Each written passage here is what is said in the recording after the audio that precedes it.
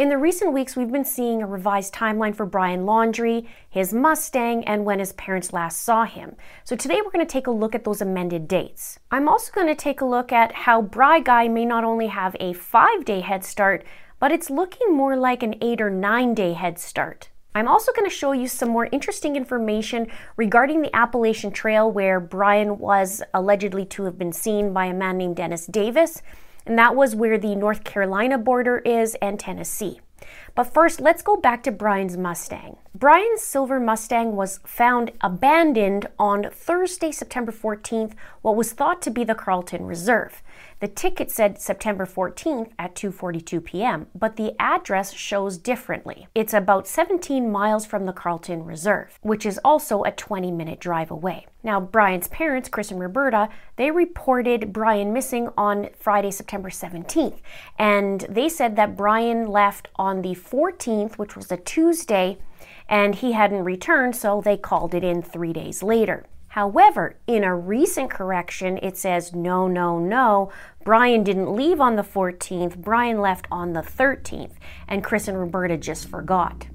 Here's what their lawyer, Steve Bertolino, said. He says, the Laundries were basing the date Brian left on their recollection of certain events. After consulting with the FBI and confirming the day Brian's Mustang was found and returned to the Laundrie's home, we now believe the day Brian left to hike in the preserve was Monday, September 13th. Now, many people are talking about, including myself, we're saying, well, how did they forget about such an important date that your child never came home? Also, there's some fibbing going on when it comes to the Mustang returning home, or Mr. Bertolino needs to get the facts straight, so more on that in a minute. According to the law, in terms of abandonment of a vehicle, it says, any vehicle which is left upon public property for a period of 5 days or longer shall be presumed to be abandoned. The rightful owner of such vehicle may rebut this presumption of abandonment. So if the car was there for 5 days or longer, as the law states, then this now puts Brian's car there at the 9th of September, again, according to the law. So there's a few options here. One, the Mustang got ticketed and the officer didn't ticket according to the law. Two, it was in fact the 9th of September and the Laundries / lawyer are lying or forgetting. But to fix that, they admitted it was the 13th, not the 14th, and they last saw Brian based on recollection of events, but they can't really remember. So here's really what Steve Bertolino is saying and what the timeline is. He said, Brian actually left now on Monday, September 13th with his backpack and left his wallet and phone at home. 2 days later, on Wednesday, the parents went looking for Brian, found his Mustang, and spotted a note that was left on the Mustang by the Northport police. Thursday, they said they would go back and retrieve the car, which was a lie. I'll get to that in a second. And Wednesday, according to Steve Bertolino, they said that the parents wanted to leave the vehicle at the reserve so that Brian could make his way home. But wait, the Mustang returned on the Wednesday, not the Thursday. According to Brian Enton on Twitter, at 4:45 p.m., that car was sitting in the driveway, Florida time, only 2 hours after being ticketed. So why is there all the smoke and mirrors, right?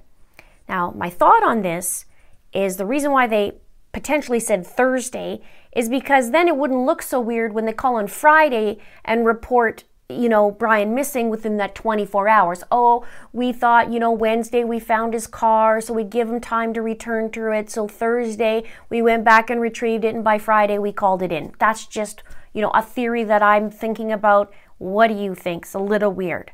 And there's a lot of weird things to this. So let's go back to the law. If we subtract 5 days, the minimum of 5 days reported abandoned from the 14th, then that brings us to the 9th of September. And remember, from the 6th to the 8th of September is when Brian went with Mommy and Daddy camping at Fort DeSoto Park. There was also a neighbor sighting. The neighbor states that they saw Brian on Thursday or Friday before Gabby was reported missing. Gabby was reported on Saturday, the 11th of September, and Thursday or Friday would make it the 9th or the 10th. So if we take that 9th date, which is what we figured out with the car, and the neighbor said about the 9th or 10th, then I'm wondering if they all went for a walk, or Brian went for a walk with his mom on the 9th, had a little discussion, and it's safe that way because no one's listening. Not to mention that they had the last few days in Fort DeSoto to come up with a plan of some sort, plan of action, potentially, in my opinion. Brian comes back, he packs his backpack, and then drives his car to the location and goes from there. Now, side note, we know now that Cassie, Brian's sister, was at Fort DeSoto Park with her kids and they were camping out. Now, it's interesting because she said that it was, really normal. Nothing was out of place. There was no grand goodbye or anything like that. But I'm wondering if she asked, where's Gabby? I really would love to know that. Her kids would probably wonder the same thing, where's Gabby? I wonder what the answer to that was. Now, the 10th of September is when Gabby's family starts texting and calling the Laundries, but they don't get an answer back. And they're worried about both Brian and Gabby because they haven't heard from them. They don't know what's going on. They don't know Brian's back in Florida. And Gabby's family said, we're going to call the cops, because we're worried, and yet still no answer back. Why is that? And you see, they can't respond either. Because if it's the case that Brian left on the 9th and Brian's back, what are they going to say? Brian took off to another hiking trip? They can't say that, right? They can't respond, and he can't respond because Brian's not there. And he needs a head start. And I'd love to know the time that it was actually sent of those texts by Gabby's family. That would be really interesting to find out. Because in this case, obviously, the text from Gabby's family gave Brian the heads up, right? Without them knowing, obviously. And Brian isn't going to stay put knowing that the cops are going to be called. Now, time is of the essence, and there's just no way. I think he was gone before the 13th, in my opinion. Let me know your thoughts below. Brian's a runner. Now, if we take that 9th again after the walk and go according to the law, then Brian's parents didn't give Brian a 5-day head start. Brian really had a potentially 8 or 9 day head start because he wasn't reported missing until the 17th of September, and that's 2 days before Gabby would be found deceased. Bright guy, like I said, had an 8-day head start, 9-day head start. So me being me, I did some calculations. Remember in one of my last videos where I talked about the sighting of Brian on October 2nd? Many people were skeptical about that report, but I have yet to see it debunked. And Brian was reportedly seen off of Waterville Road in the early morning hours of October 2nd, around 2:30 in the morning. And he was said to be in a white truck, and it was reported to authorities and the FBI by a man named Dennis Davis. And I've recently seen another interview with Dennis that said he would be meeting up with the FBI. Person to person. And I know one of the things we'd all like to know is where the heck did Brian get the truck, and if it was Brian. But as far as we know, he'd be walking or hiking. So I am curious to find out about the truck details. All of us are. Now, it's also my understanding that several reports were made about seeing Brian in the area. And according to Dennis, he said that Brian was asking for directions to California. He said he got in a fight with his girlfriend and he's heading there and asked the direction. And Dennis said, to take the 40 over, and Brian said he wanted to stick to the lesser roads. Well, I did a bit of math, and from the Carlton Reserve Park to Waterville Road on that Appalachian Trail is around 700-mile walk. And if you're walking straight without stopping, it would take 9 days and 13 hours to accomplish. If we get out the calendar, we see that from September 9th to October 2nd is 23 days. And 70 miles divided by 23 days equals 30.43 miles per day. We'll just round it up to 30.5 miles per day. Now, to the average bear, this is all kinds of crazy, right? To do 30.5 miles per day. But Brian isn't an average bear when it comes to hiking. He's seasoned. And even Gabby had made a post on Instagram about the arches and talked about how she and Brian are experts at it. They know what they're doing. And side note, Brian also likes to hike barefoot. But let's not also forget that he's been hiking for the last how many months, and that's what they were doing, was traveling and hiking, right? Now, I looked up how many miles a person could travel, hike per hour, and how many miles a seasoned hiker would hike or could hike. And I read that an experienced hiker can easily do 30 miles per day, and Brian has his age as a factor as well, with only being 23 years old, and he can travel 2 to 3 miles per hour. So if he traveled 30.5 miles divided by 2.5 miles an hour, I took that in between the 2 to 3 miles, he'd be walking for about 12.2 hours a day. And back to that sighting, it's not impossible. That would put him right on target if he's able to walk that each day. In fact, the math would work out that puts him there to a T if that was the plan. And don't forget, Brian is a man on the run, so there is motivation to keep going and going as long as possible. The question is, as I said, when, where, and how did he obtain that truck if it's him? Perhaps he would drive until the gas run out and then keep going on foot, heading out west, as he said, and he mentioned California. Now, some viewers were talking about, maybe it's a different California in North Carolina. But in my opinion, I think it's out west, the state of California. And from the sounds of it, Dennis, who was the guy who reported Brian, he seems to think that as well. Now, I'll be doing a separate video as to why I believe that Brian really wants to go out west to California. Stay tuned for that. Make sure you subscribe also and hit the bells and all those kinds of things. So I don't believe that Brian is in Florida. He's a runner, like I said. He takes off when the going gets tough. And he adds whatever excuse there is to it, like taking off from August 17th to 23rd in August to Salt Lake City and leaving Gabby behind. And then fleeing on the 29th or 30th of August and heading back to Florida with Gabby's van. And then on what I believe now is September 9th, potentially September 9th, fleeing again. So I don't think he's in Florida. He needs to get away as far as possible in his mind.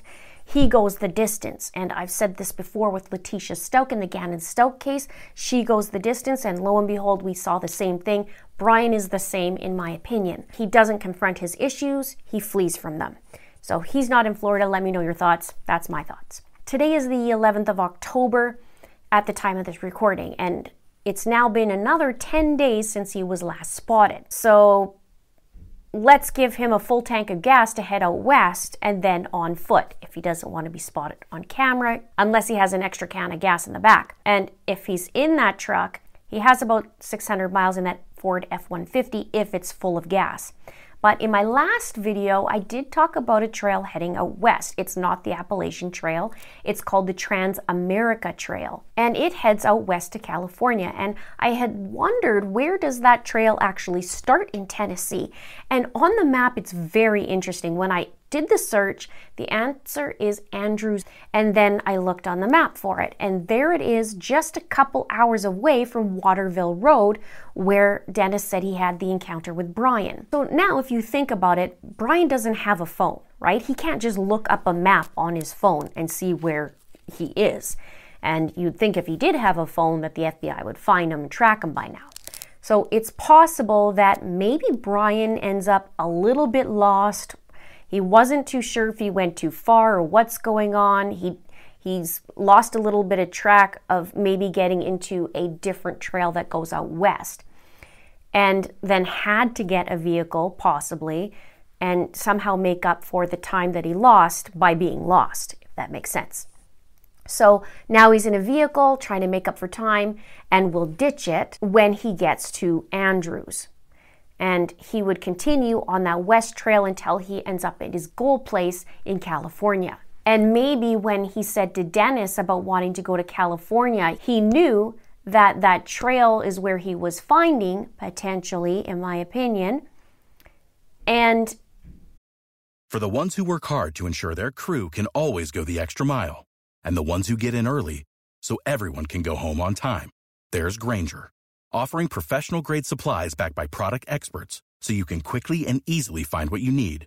Plus, you can count on access to a committed team ready to go the extra mile for you. Call, click Grainger.com, or just stop by. Grainger, for the ones who get it done.